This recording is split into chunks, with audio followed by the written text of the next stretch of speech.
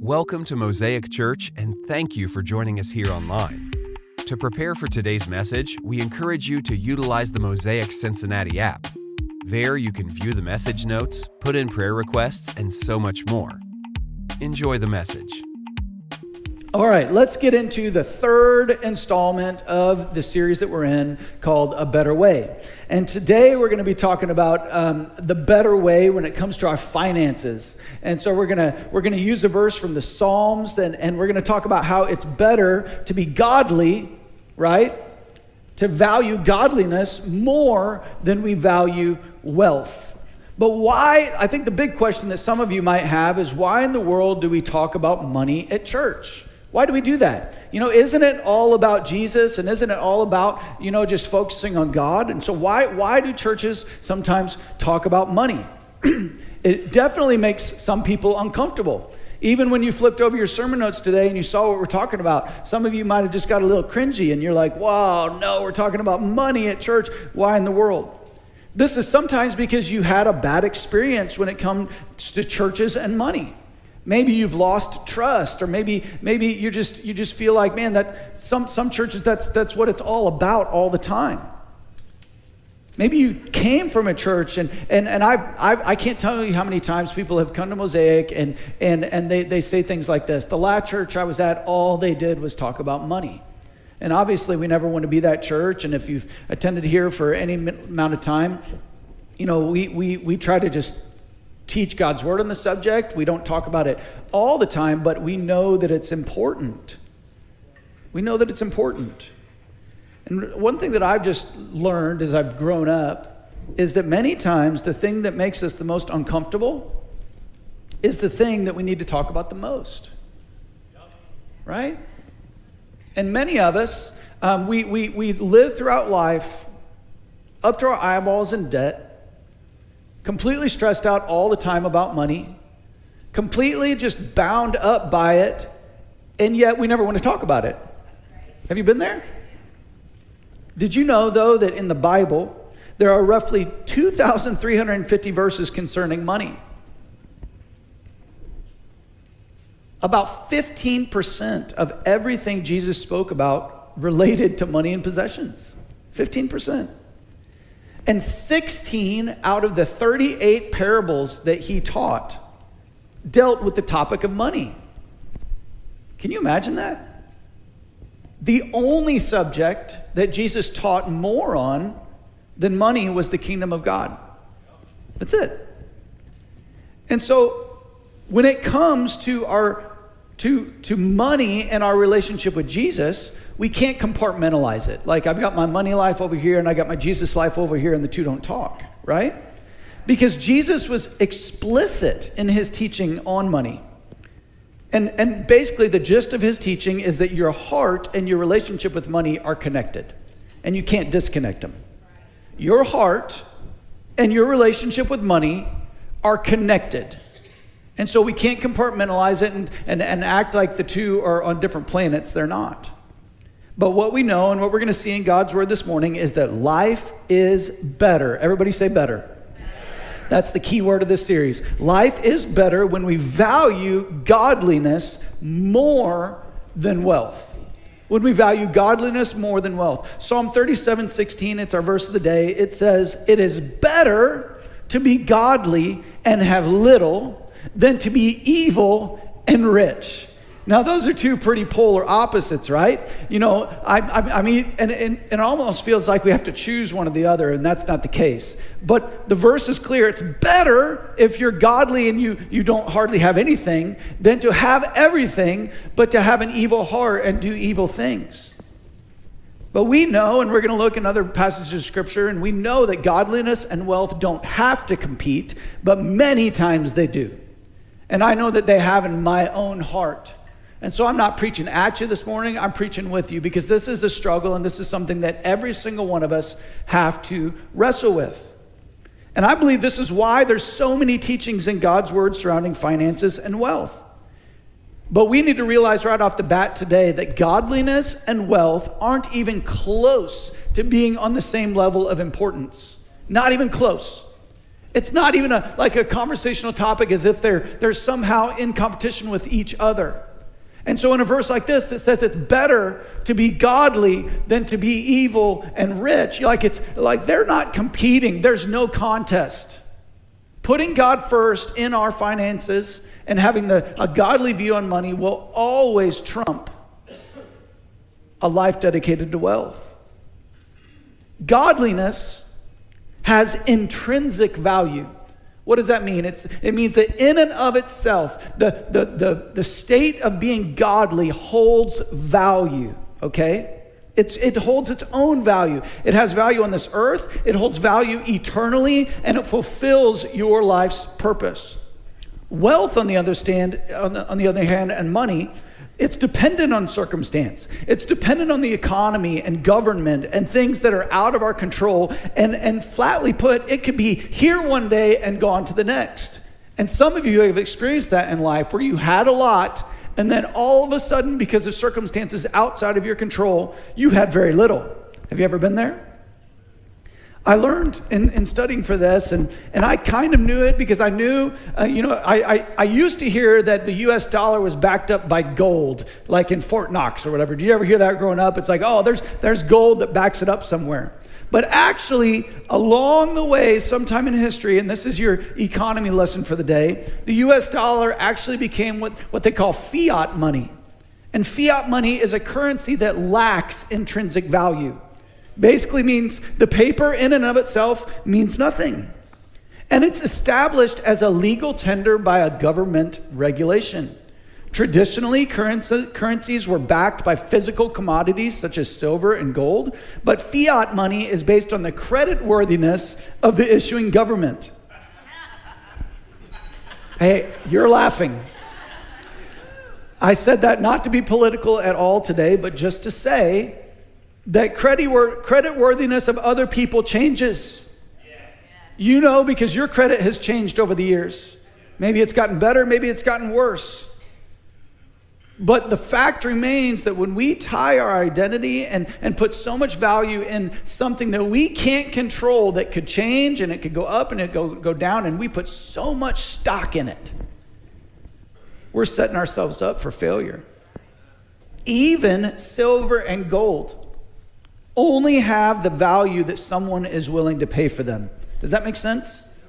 The value of something is only what someone is willing to pay, which is one of the reasons why you go out to buy a used car these days and you're paying 10 grand for something that has 300,000 miles on it. Come on, somebody, right? Somebody's willing to pay it. Godliness and wealth aren't even on the same playing field. One you can take with you into eternity, one you cannot. But we have to acknowledge that there's a battle going on for our hearts. There's a battle going on for our hearts. Luke 16:13 says you cannot serve God and be enslaved to money. Flat out. Can't do it. Either you're going to love the one and hate the other, or vice versa. You cannot serve and be enslaved to God and money. It's one or the other. And if your priority is something as fickle as money, then your life is built on a house of cards and it's gonna fall. It might not fall until after you breathe your last breath. Think about that. You might take some wealth with you till your last moment here on this earth. But it will fall if that was the foundation of your life. Something to consider. So why must we value godliness over wealth? Why is this such a big deal? Number one, and we're going to fly through this today. When we are enslaved to money, we don't see what God sees. Plain and simple. When we are enslaved to money and when we value wealth more than we value godliness, we literally don't see the world the same as God sees it. And Jesus shares a story in Luke chapter 16 that illustrates it. Let's read it together in verses 19 through 31. Jesus said, there was a certain rich man, and note there is no name for him, who was splendidly clothed in purple and fine linen, and who lived each day in luxury. At his gate lay a poor man named Lazarus, who was covered with sores. As Lazarus lay there longing for scraps from the rich man's table, the dogs would come and lick his open sores. Kind of gross, right? And you might even imagine or think that the rich man didn't even know him, that maybe it's just this guy at the gate, and didn't really think anything of it. Finally, the poor man died and was carried by the angels to sit beside Abraham. Remember that name. We're going to talk about that in a little bit. Sit beside Abraham at the heavenly banquet. The rich man also died and was buried and went to the place of the dead. There, in torment, he saw Abraham in the far distance with Lazarus at his side. The rich man shouted, "Father Abraham, have some pity. Send Lazarus over here to dip the tip of his finger in water and cool my tongue. I am in anguish in these flames." But Abraham said to him, "Son, remember that during your lifetime you had everything you wanted and Lazarus had nothing. So now he is here being comforted and you are in anguish. And besides, there's a great chasm separating us. No one can cross over from you to you from here, and no one can cross over to us from there." Then the rich man said, "Please, Father Abraham, at least send him to my father's home, for I have 5 brothers and I want him to warn them so they don't end up in this place of torment." But Abraham said, Moses and the prophets have warned them. Your brothers can read what they wrote. Side note, some of us really want God to speak. And all we got to do is open up his word. Right? And that's what Abraham is saying. Hey, it's been written.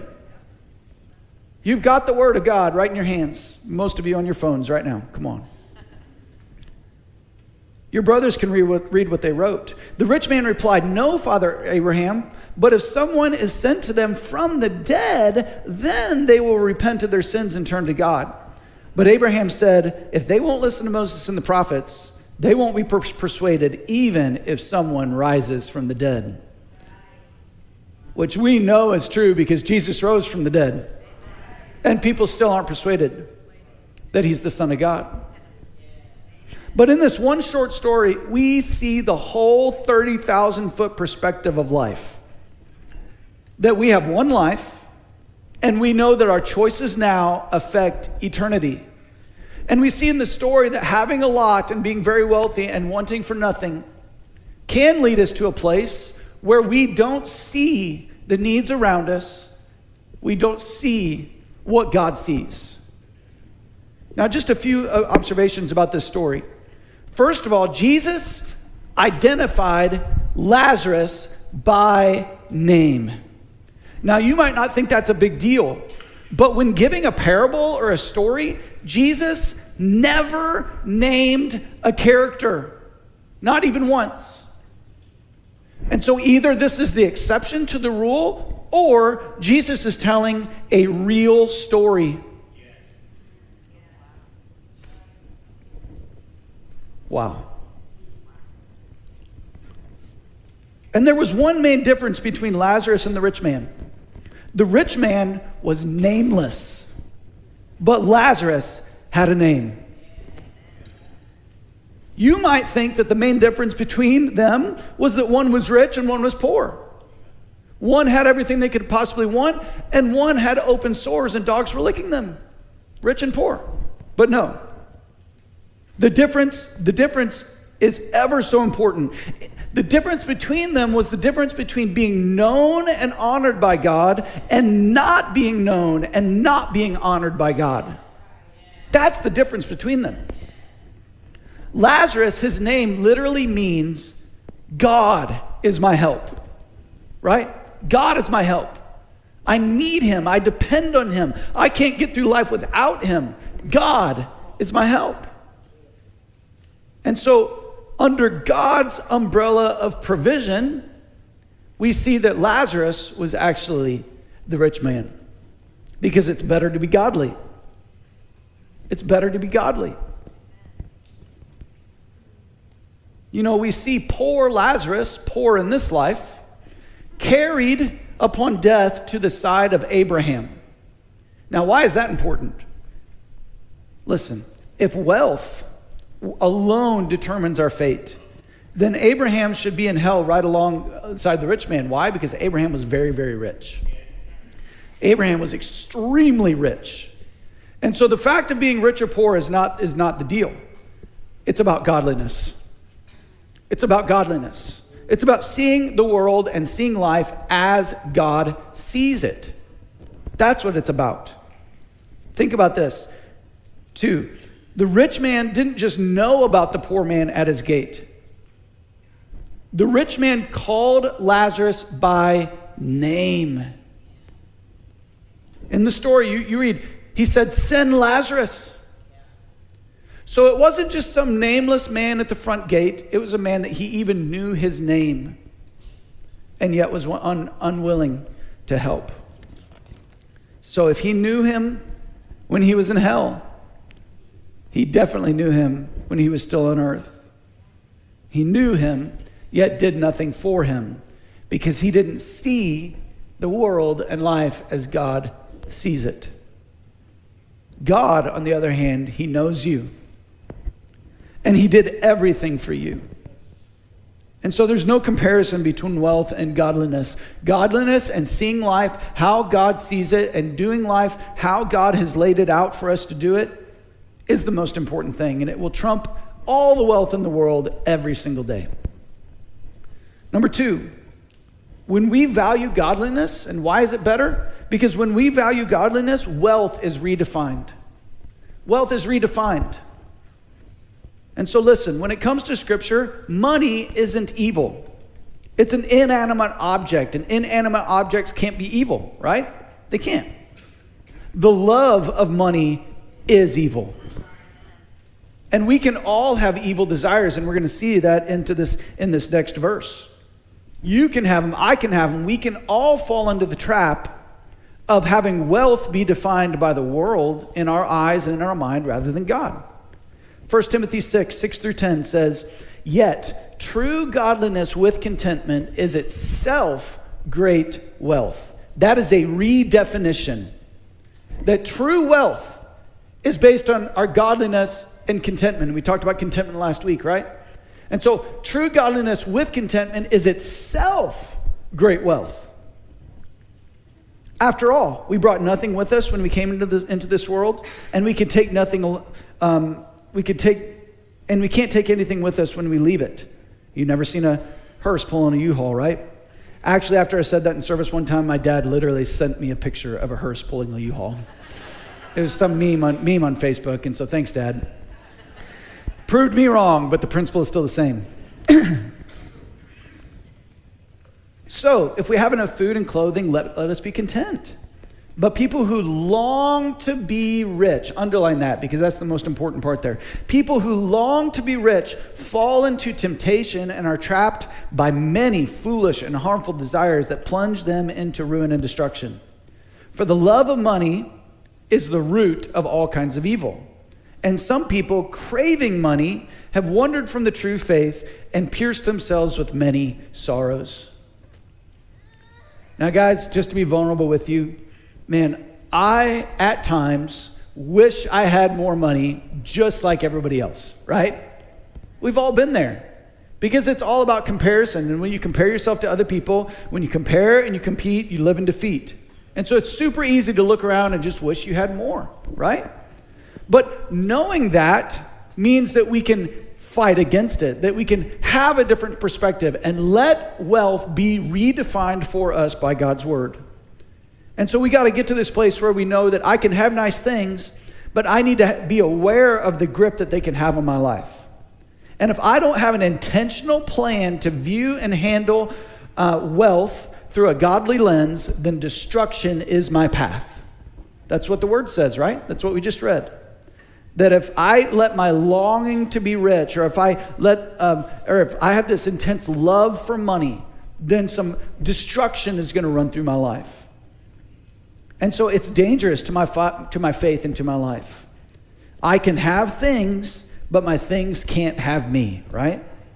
And so what am I longing for? That's a clarifying question for you today. Maybe write that down. What am I longing for? And answer it honestly. Answer it honestly. What am I longing for? Because like this verse says, those who long to be rich are on a path to destruction.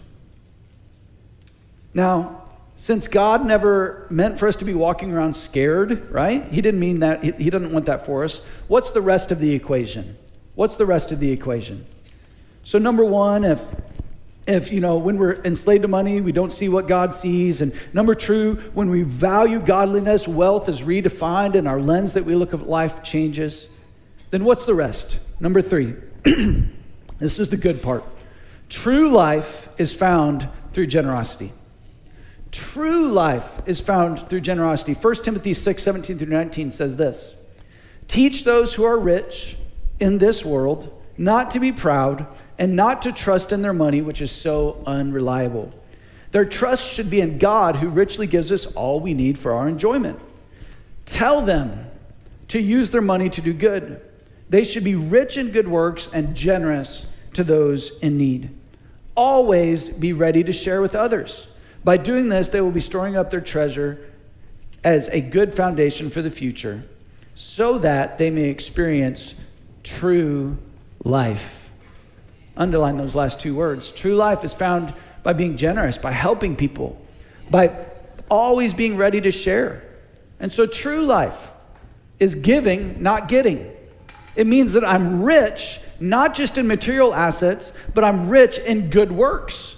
That's what generosity looks like. One of the most practical and life-changing things for me and my family has been the practice of tithing. It's the most practical way to be godly in your finances, to keep this relationship between godliness and wealth in check. The number one way to do it is to tithe. It is. It's the biblical standard. Tithing is giving 10% of everything I earn back to God.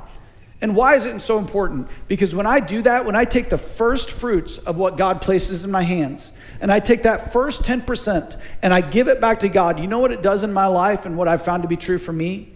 Is it breaks the back. It literally breaks the back of money's grip on my life.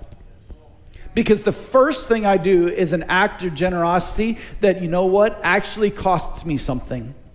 It costs me something to a point to where I know that in my heart it feels like a sacrifice. Now, I know it's not actually a sacrifice because everything that I have is given to me by God and it all belongs to Him. And so because it all belongs to Him, I'm simply returning a portion of what He's already blessed me with, and it's all His to begin with. And so it's not an act of sacrifice. It's simply a statement that, Jesus, you have first place in my life. And because you have first place in my life, you're going to have first place in my finances, because I don't compartmentalize. Now, if you're in a place in life where you're like, Joe, I've never tithed, and 10% would break me in half, what do?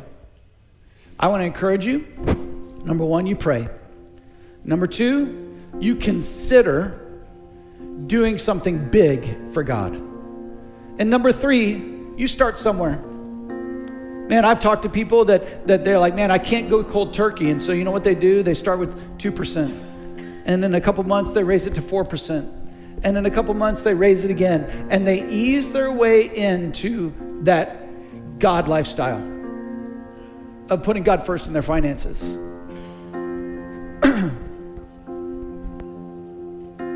Listen.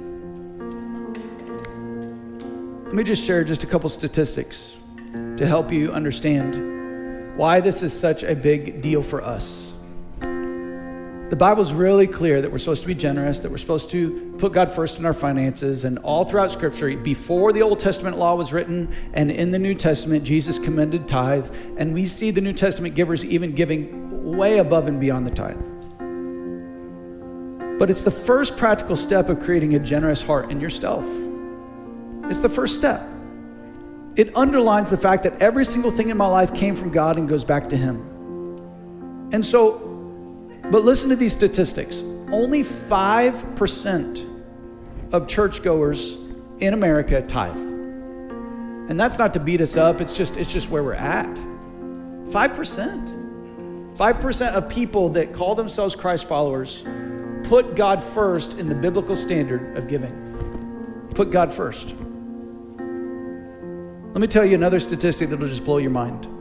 The body of Christ, and this was back in 1998, but I guarantee you it's the same today. The body of Christ in the United States earned an estimated $5.2 trillion. The total amount given in the United States by the body of Christ in the United States was $92 billion. That sounds like a lot, but the amount given was 1.7% of the amount earned. Wealth has a grip on our heart. Now, here's the thing that really will blow your mind. Around the world, if you don't count the United States, you know what the rest of the world gave? 1.8%. So the rest of the world gave more than the wealthiest nation in the world by percentage. And so if we want to do a little check on where's our heart, then we have to ask ourselves, God, what am I longing for? What am I longing for? And we know that if we really want to see the priorities in our life, there's two things we got to look at. We look at our checkbook and we look at our calendar, where we give our time and where we give our finances. And I just want to encourage you, church. You guys, we have an amazingly generous church. We do. But when it comes to the biblical standard of generosity, man, there could be so much more. We could be giving so much more to missions. We could be, doing so many more things in the community. If we just said, God, here's my heart. Here's my heart. And so, and I'm not just talking about our church. I'm talking about, the world, the global church. Just think of what God could do with a church that is fully surrendered to Him in every area of their life, and not just the things that aren't material. We can make the choice, church, that godliness is going to matter more in our lives than wealth. We can. You absolutely can. We can decide to make generosity something we plan for, we exercise, and we do. And this is the better way. This is the better way. And so I want to encourage you today, go back to that verse. It says, tell them to use their money to do good. They should be rich in good works, generous to those in need, always being ready. How can I prepare my life for generosity? How can I prepare my life for generosity? And if you've walked through one of those stories where you just don't trust the church in general for nothing, then just be generous. Be generous. And I really believe that as God, works on your heart, that number one, you can come to trust the body of Christ again. But number two, it's way more about your heart than the church. It's way more about the heart than the church. And so how can you increase the generosity quotient in your life? By always being ready to have something to share. Amen? This is the better way. By seeing the needs around us, by having a plan to be generous, and by practically making a statement that, God, you're going to have first place in my finances. Amen? I want to encourage you the next time, if you're like, man, what is this tithing thing all about? And come to class 201. We unpack it there, lots of scriptures. And if you have questions, man, I encourage you to ask. But I would not be a good pastor to you if I didn't preach the whole of God's word, right? All of it. And so just like that word says, it says, man, we need to teach each other these things. Command those who are rich in this present life to be generous. And so that's what we're doing as a church. And so there's a better way, and that better way is valuing godliness more than wealth. They don't compete, but we want to put God first in every area of our life. Amen? Amen. Stand with me today. Putting God first in your life begins with a relationship with Jesus Christ. And even when we talk about finances, I never, ever, ever want to not give people an opportunity to put Jesus first. And so you might say, Joe, I'm not sure about this whole giving thing, but I really need Jesus. You know, how Jesus died on the cross for me and how he rose again on the third day. And he did that so that I could be free of my sins, like the songs that we talked about today. I want that. And so if you could bow your heads and close your eyes all across this place. If you say, Joe, I don't understand it all yet. I don't really know all the ins and outs, but I know that I need Jesus and I want to give my life to him today. I want to surrender my life to him completely. If that's you today and you'd like to make Jesus your Lord and Savior, I want you to raise your hand boldly and say, God, Jesus, Joe, that's me. I want to give Jesus my heart. Amen. Awesome. I see some hands. You can put them down as after you raise them, and I want to encourage you right there at your own seat. I want you to pray a prayer in your own words. You might say, Joe, I've never prayed before in my life. That's okay.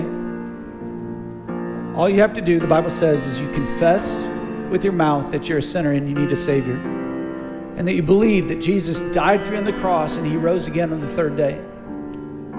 And say, Jesus, here's my life. Come into my heart. I want to live for you. You pray a prayer like that the best that you know how, and you know what? God sees your heart, and he sees that you're surrendering your life to him today. And the Bible says that when you do that, you become a new creation in Christ. The old is gone and the new has come. Amen. Amen. Can we give those that gave their lives to Christ a big hand today? Amen. Amen. Hey, on your Connect card, there's a place at the bottom that says, I received Christ as my Savior today. Check that. Either drop it in the bucket on the way out or take it to the Welcome Center in the lobby. We've got a Bible and some resources we want to get in your hands. But hey, for the rest of us, let's all pray a closing prayer and say, God, I want to value being like you, godliness, more than I value wealth. And whatever that looks like in my life, have your way. Amen?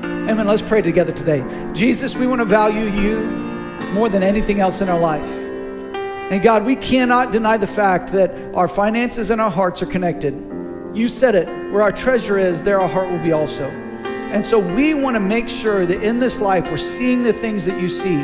God, that we view wealth and all of our assets the way that you view them. God, and that we want to have a plan, ready to be generous and ready to put you first in our finances. And so help us in Jesus' name. Help us, Lord, to do what you're calling us to do. And I pray that you'd speak to every single person in this place based on what you've talked to us about in your word today. And you give us all a next step. And help us to follow it and to be bold. In Jesus' name, amen. Thank you so much for joining us for today's message. We look forward to having you back next week.